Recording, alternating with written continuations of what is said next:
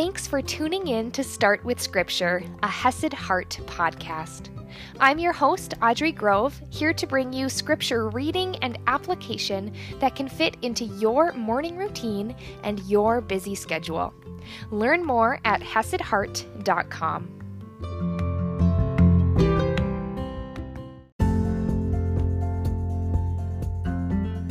Good morning, my friends. I hope you have had a beautiful break.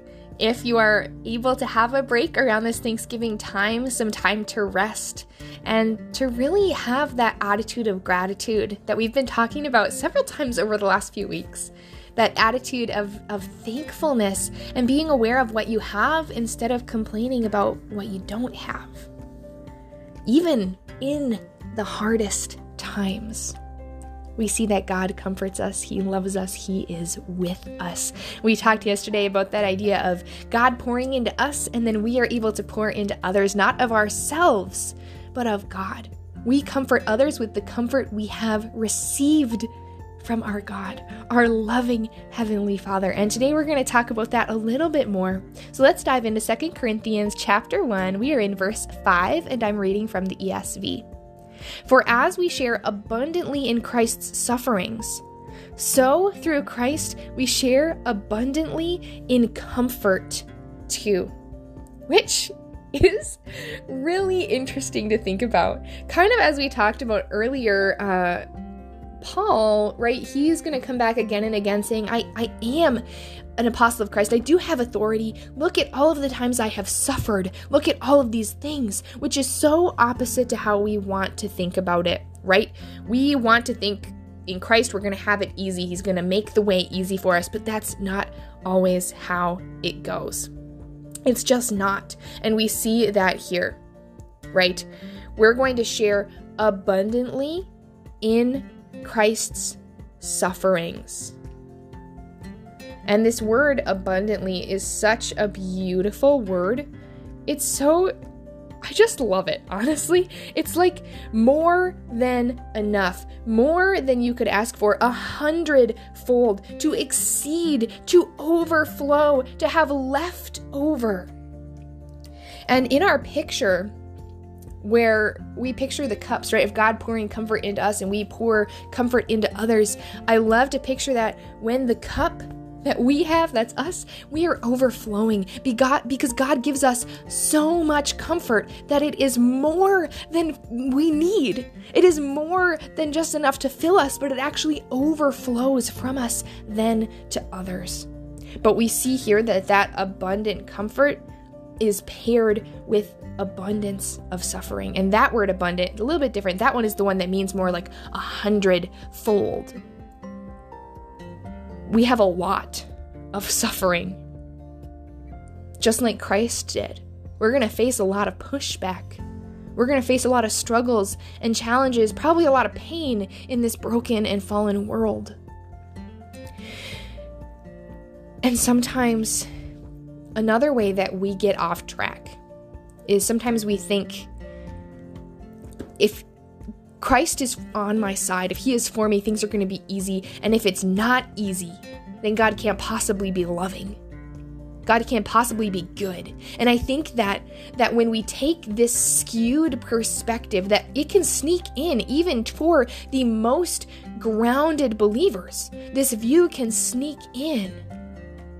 I think it's because we're splitting this verse in half. If we think life should just be easy, all we think about is through Christ we share abundantly in comfort. God's going to make a way. I'm always going to feel good. And we forget about the first part. And on the flip side, when we think that God is such an evil God, how could He let this happen? How could He do this? And we get mad at God for the things in this life. We focus only on that first part. We share abundantly in Christ's sufferings. How could God do that to us? And when we split those two, we don't look at them together, and instead we look at them separately. It makes sense why we would have a skewed view of God. We've talked about this before too. So often we think it's either or in our human experience. We want it to be black or white. We want it to be yes or no. And so that's what happens when we split that. We think that either we're going to have sufferings in God and He might not be a very good God. I'm going to get mad at Him. Where are you now, God?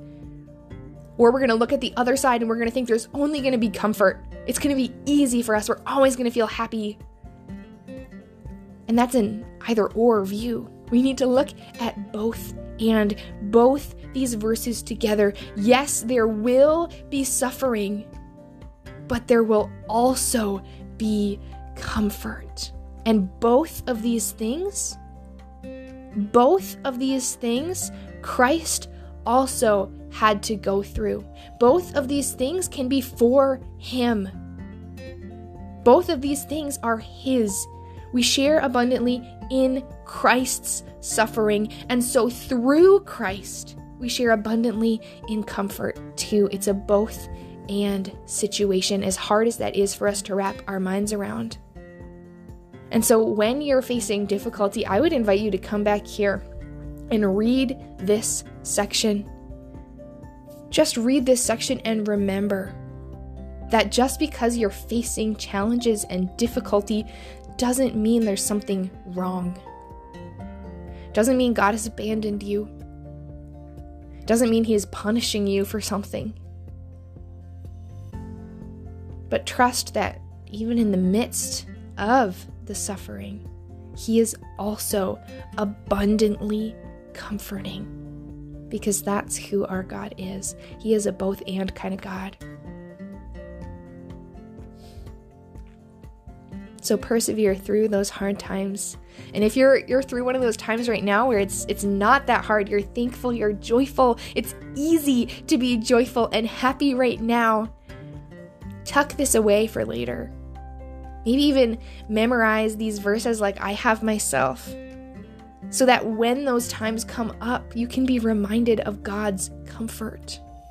You can be reminded that even in the hard times, nothing is wrong and God is with you. He truly is comforting you, and he is working for you, as we're going to see in our next episode. So I will see you then. Y'all, we are taking it slow, like one verse at a time, but that's all right, because they are absolutely amazing verses that are so encouraging. And even as we want to come back to the reason for suffering, we want to come back and see hope in the midst of that. We also want to come back to the reason for the season that we're coming up to, the reason for the Christmas season, why we're celebrating, and also how we can respond to God. So I would love to invite you to a free online retreat. There will be recordings available. It's on December 11th. And we're going to be looking at how God dwells with us, how he chose to dwell with us on Christmas, and how we can in return dwell with him. So the free workshop is called Delighted to Dwell, and you can find information. You can sign up at hesedheart.com/dwell, and I would love to have you join me as we just really refocus and rest in preparation for the Christmas season. hesedheart.com/dwell.